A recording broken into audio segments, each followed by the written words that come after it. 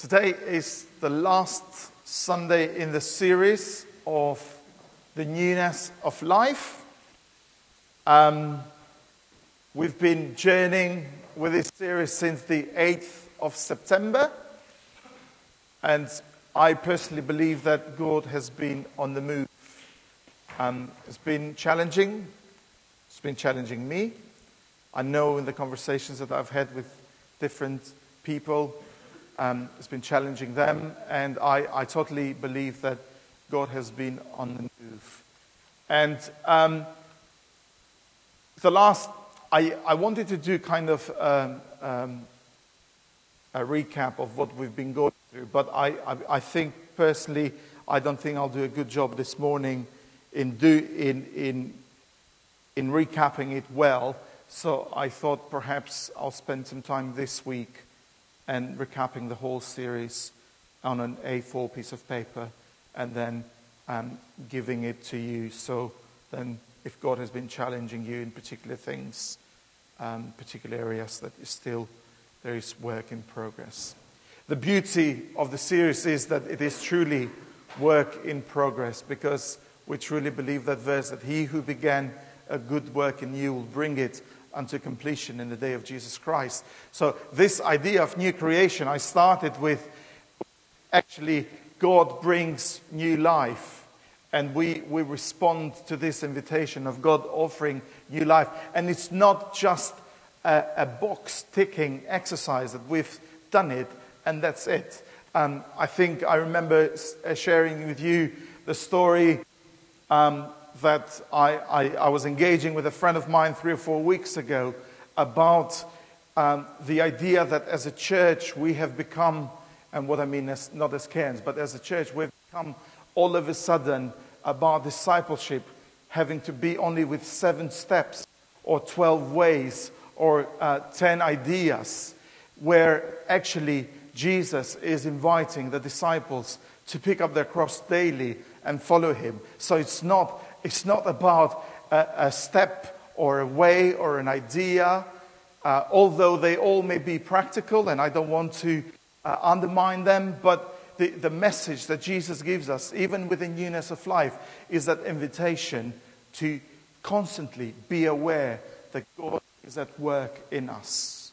And I said, regardless when you are in your journey of faith, whether you're still questioning, whether you're in your early steps, whether you've been going with God for many, many years, that newness of life is available to you in whatever stage.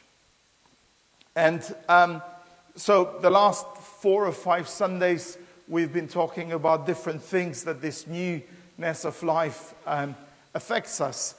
If you remember, Abby shared a little bit about the newness of life in the way that we think, and we can do that only through the help of the Holy Spirit. Then we talked about adoption. Then we talked about God's interference and disruption. And Jenny last week talked about this newness of life and the idea of the new home, and how things currently, before we go and see him face to face, overlap. And my task today, this morning, is to look at this newness of life in the perspective of eternity. And the way that I have kind of phrased it is that the newness of life is offered to us by a well-prepared God with perfect conclusions. A well-prepared God with perfect conclusions. Let's pray, and then I'll tell you all about it. So thank you, Jesus, that you are at work with us, in us, through us. Thank you for the newness of life that you give to each and every one of us.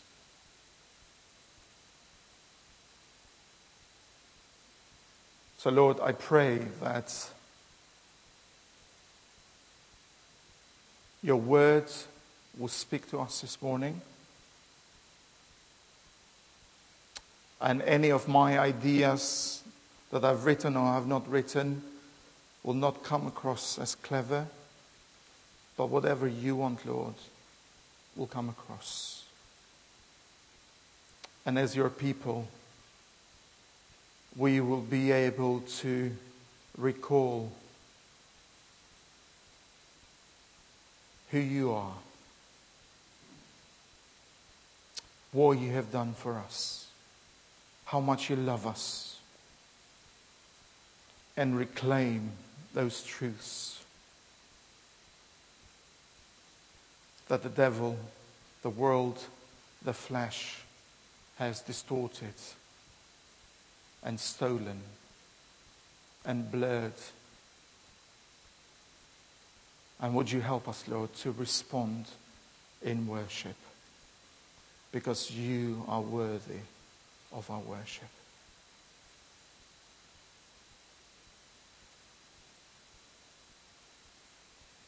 So we are still, Lord. We are still. We want to wake up to the awe of God. Help us. In Jesus' name. Amen.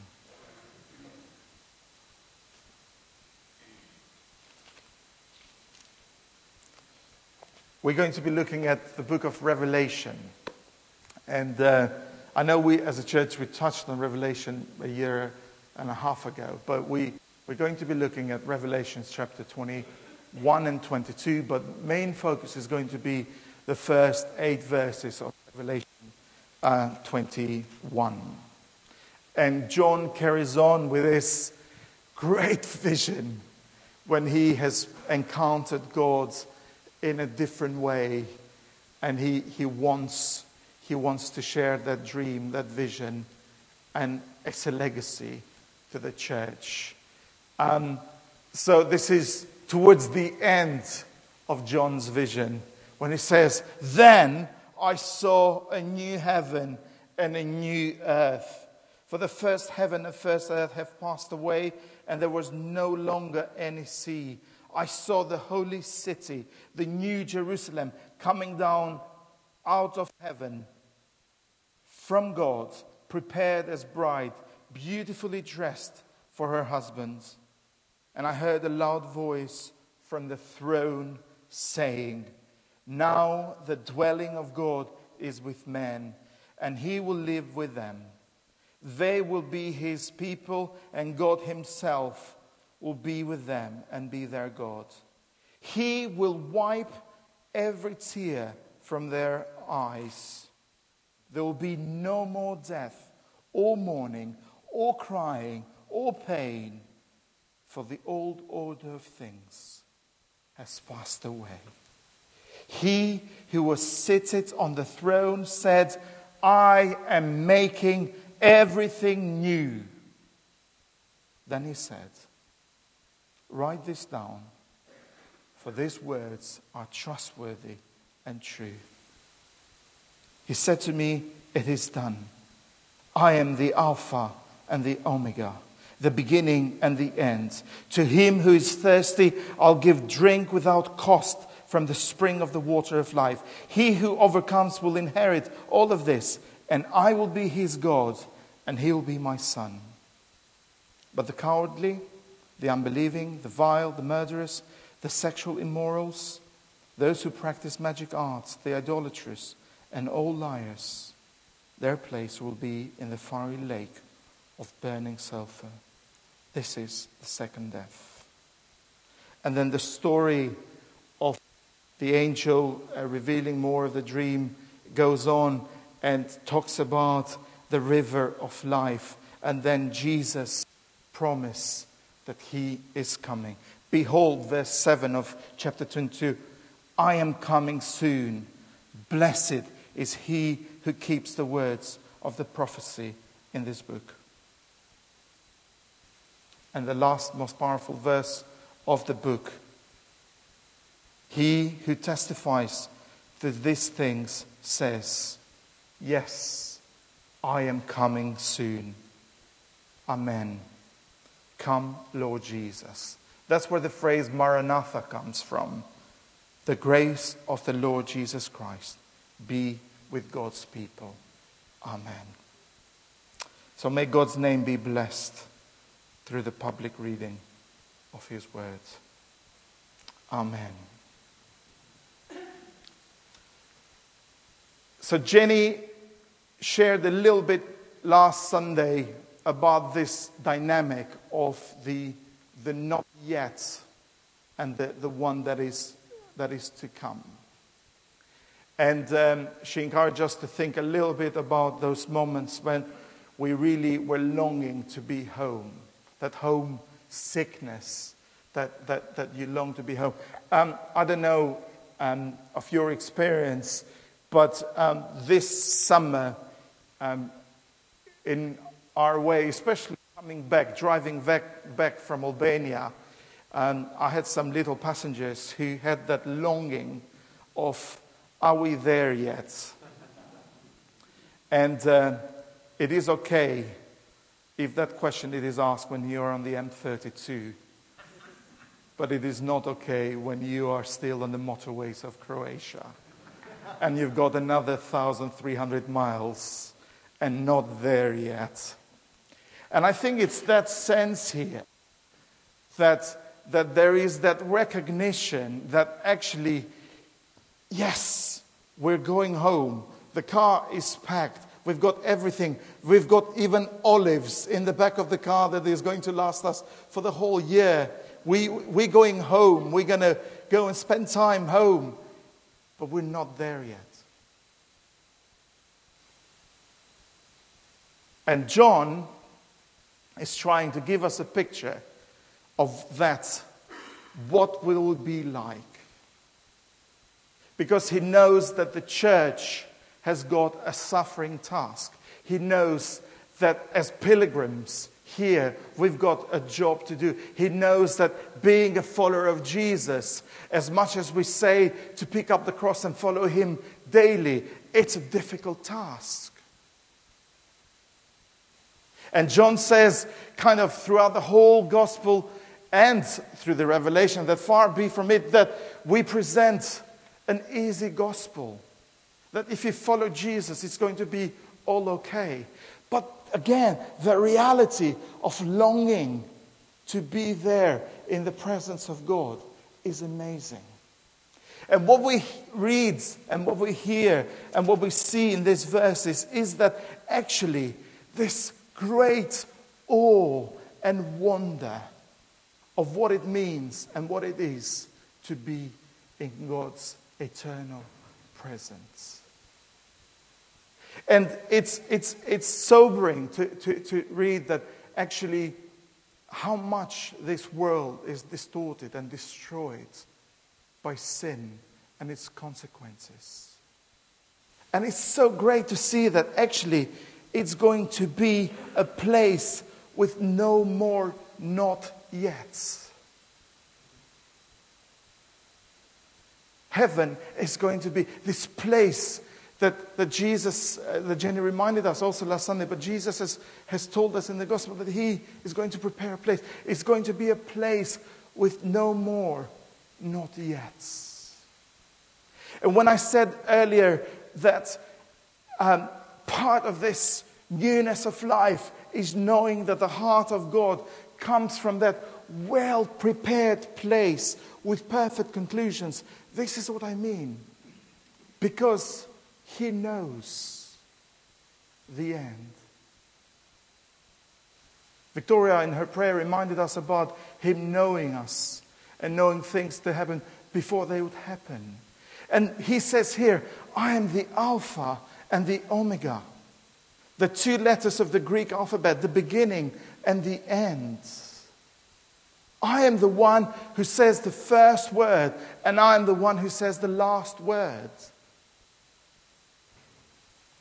So this comes from that place of well-preparedness, knowing that the conclusion is going to be perfect. What does it look like? Well, the first thing that it says here, I saw the holy city the new Jerusalem coming down of heaven from God, prepared as a bride, beautifully dressed for her husband.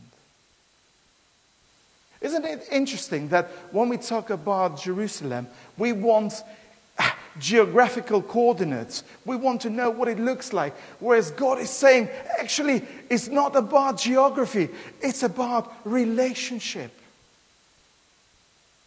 It's about relationship.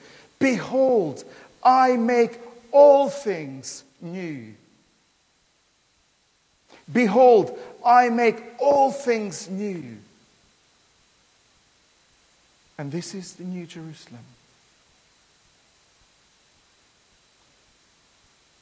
John is trying to help us to have this eschatological moment, this idea of the things that are going to happen on the last days. Have you come across being, whether in a church setup or in a gathering, that you've got glimpses of what heaven might look like?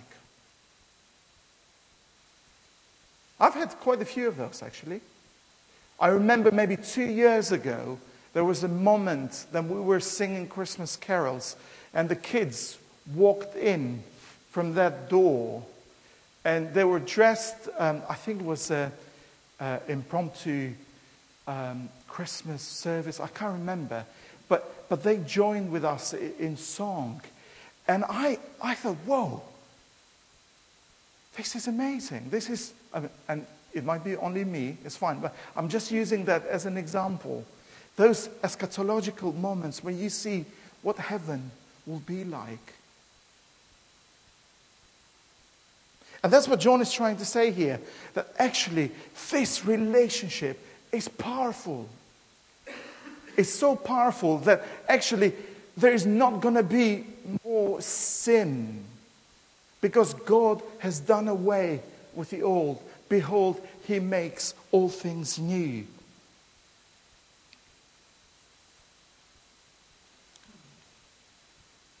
They will be his people, and God will be with them, and will be their God. This is the fulfillment of the new covenant that he has promised to Jeremiah. And we celebrate every Lord's Supper to remember it until he returns. When God is going to give his people a new heart, and he's called them by new name, and he's going to be their people, his people, and he's going to be their God. He will wipe every tear from their eyes. No more tears. No more death. No more mourning. No more crying. No more pain. For all the things have passed away. The sin and the consequences of sin have been dealt with. And he who is seated on the throne said, I am making everything new. So when we talk about the newness of life, yes, we've got that prospect of us being pilgrims on this earth, but let's not give a foothold to the devil to be blurring and to be snitching from us the whole idea that actually we're going to be spending eternity in the presence of God. What a glorious aspect of our lives. And let's not be very limited and short-sighted to be thinking only about our life here on earth. Because what profit has a man if they won the whole world but lost his soul? And as people, we've got this short-sightedness that we look only about the current situation. And the newness of life, the way that these things become all new, has got that prospect of eternity with God in the picture from the beginning till the end. He is the Alpha and the Omega. So as we've got this picture of who God is and what he wants to do, and perhaps we can speculate about interpretations of all those things, I think the notion of that is that actually God's presence and our relationship is going to be there. So what does it leave us as a church then? What do we do until we go to that place? What do we do when we're going to see God face to face? What we're going to do before how do we use this time before we carry on worshiping Him from the eternity? The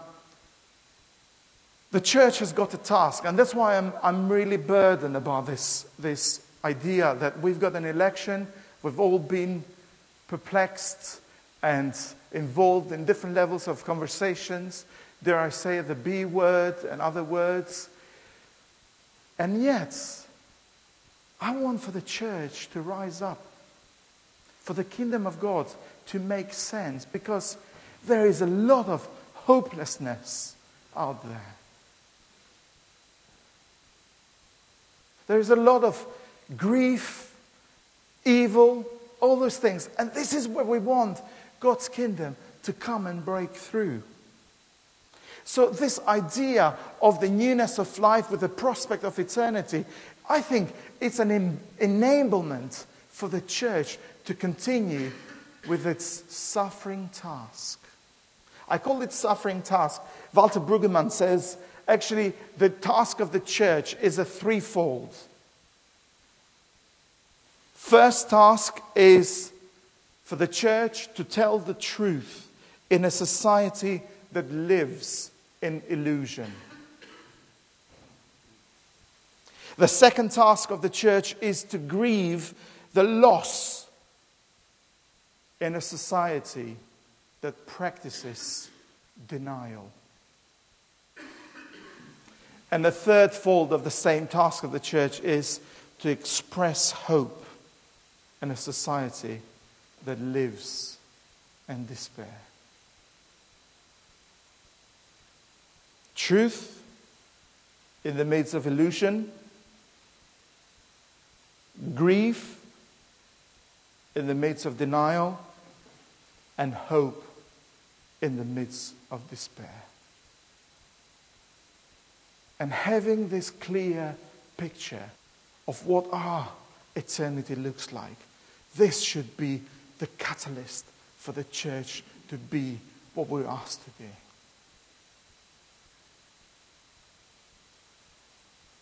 And I don't think we need to have precise eschatological doctrines. I can't even say the words.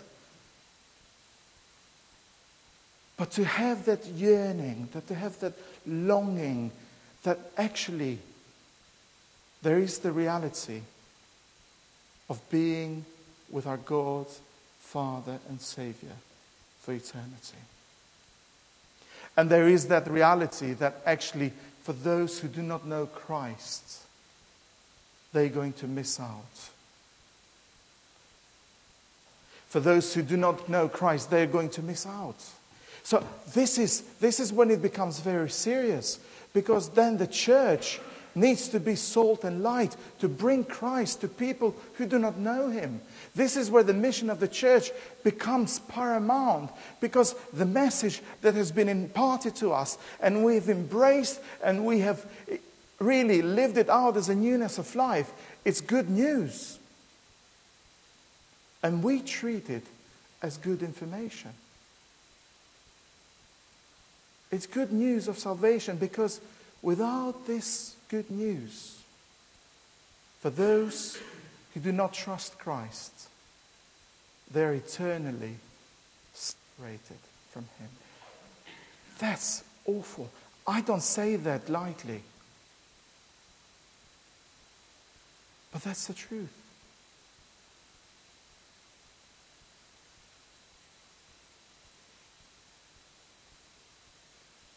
And lastly, a common phrase that we use very regularly in our daily dealings is that, and I've learned this in the UK, we don't have this phrase in Albania. It says, it's all good things come to an end. It may be true, but from Revelation chapter 21, it's not the case. It's not the case. So not only recognizing that we are part of this God's story, bringing the newness of life, and we are part of this great eternity, being in the presence of Almighty God, but we've got a task to do. And yet, we are challenged by the promise that He is coming again. Actually, I've been several times in communion services. I know that some churches practice it every time they take communion, that Christ has died, Christ has risen, Christ will come again. And there is that reminder that actually there is this promise that is still needing fulfillment. And yet we know that this promise is given to us by a well-prepared Father who comes with perfect conclusions.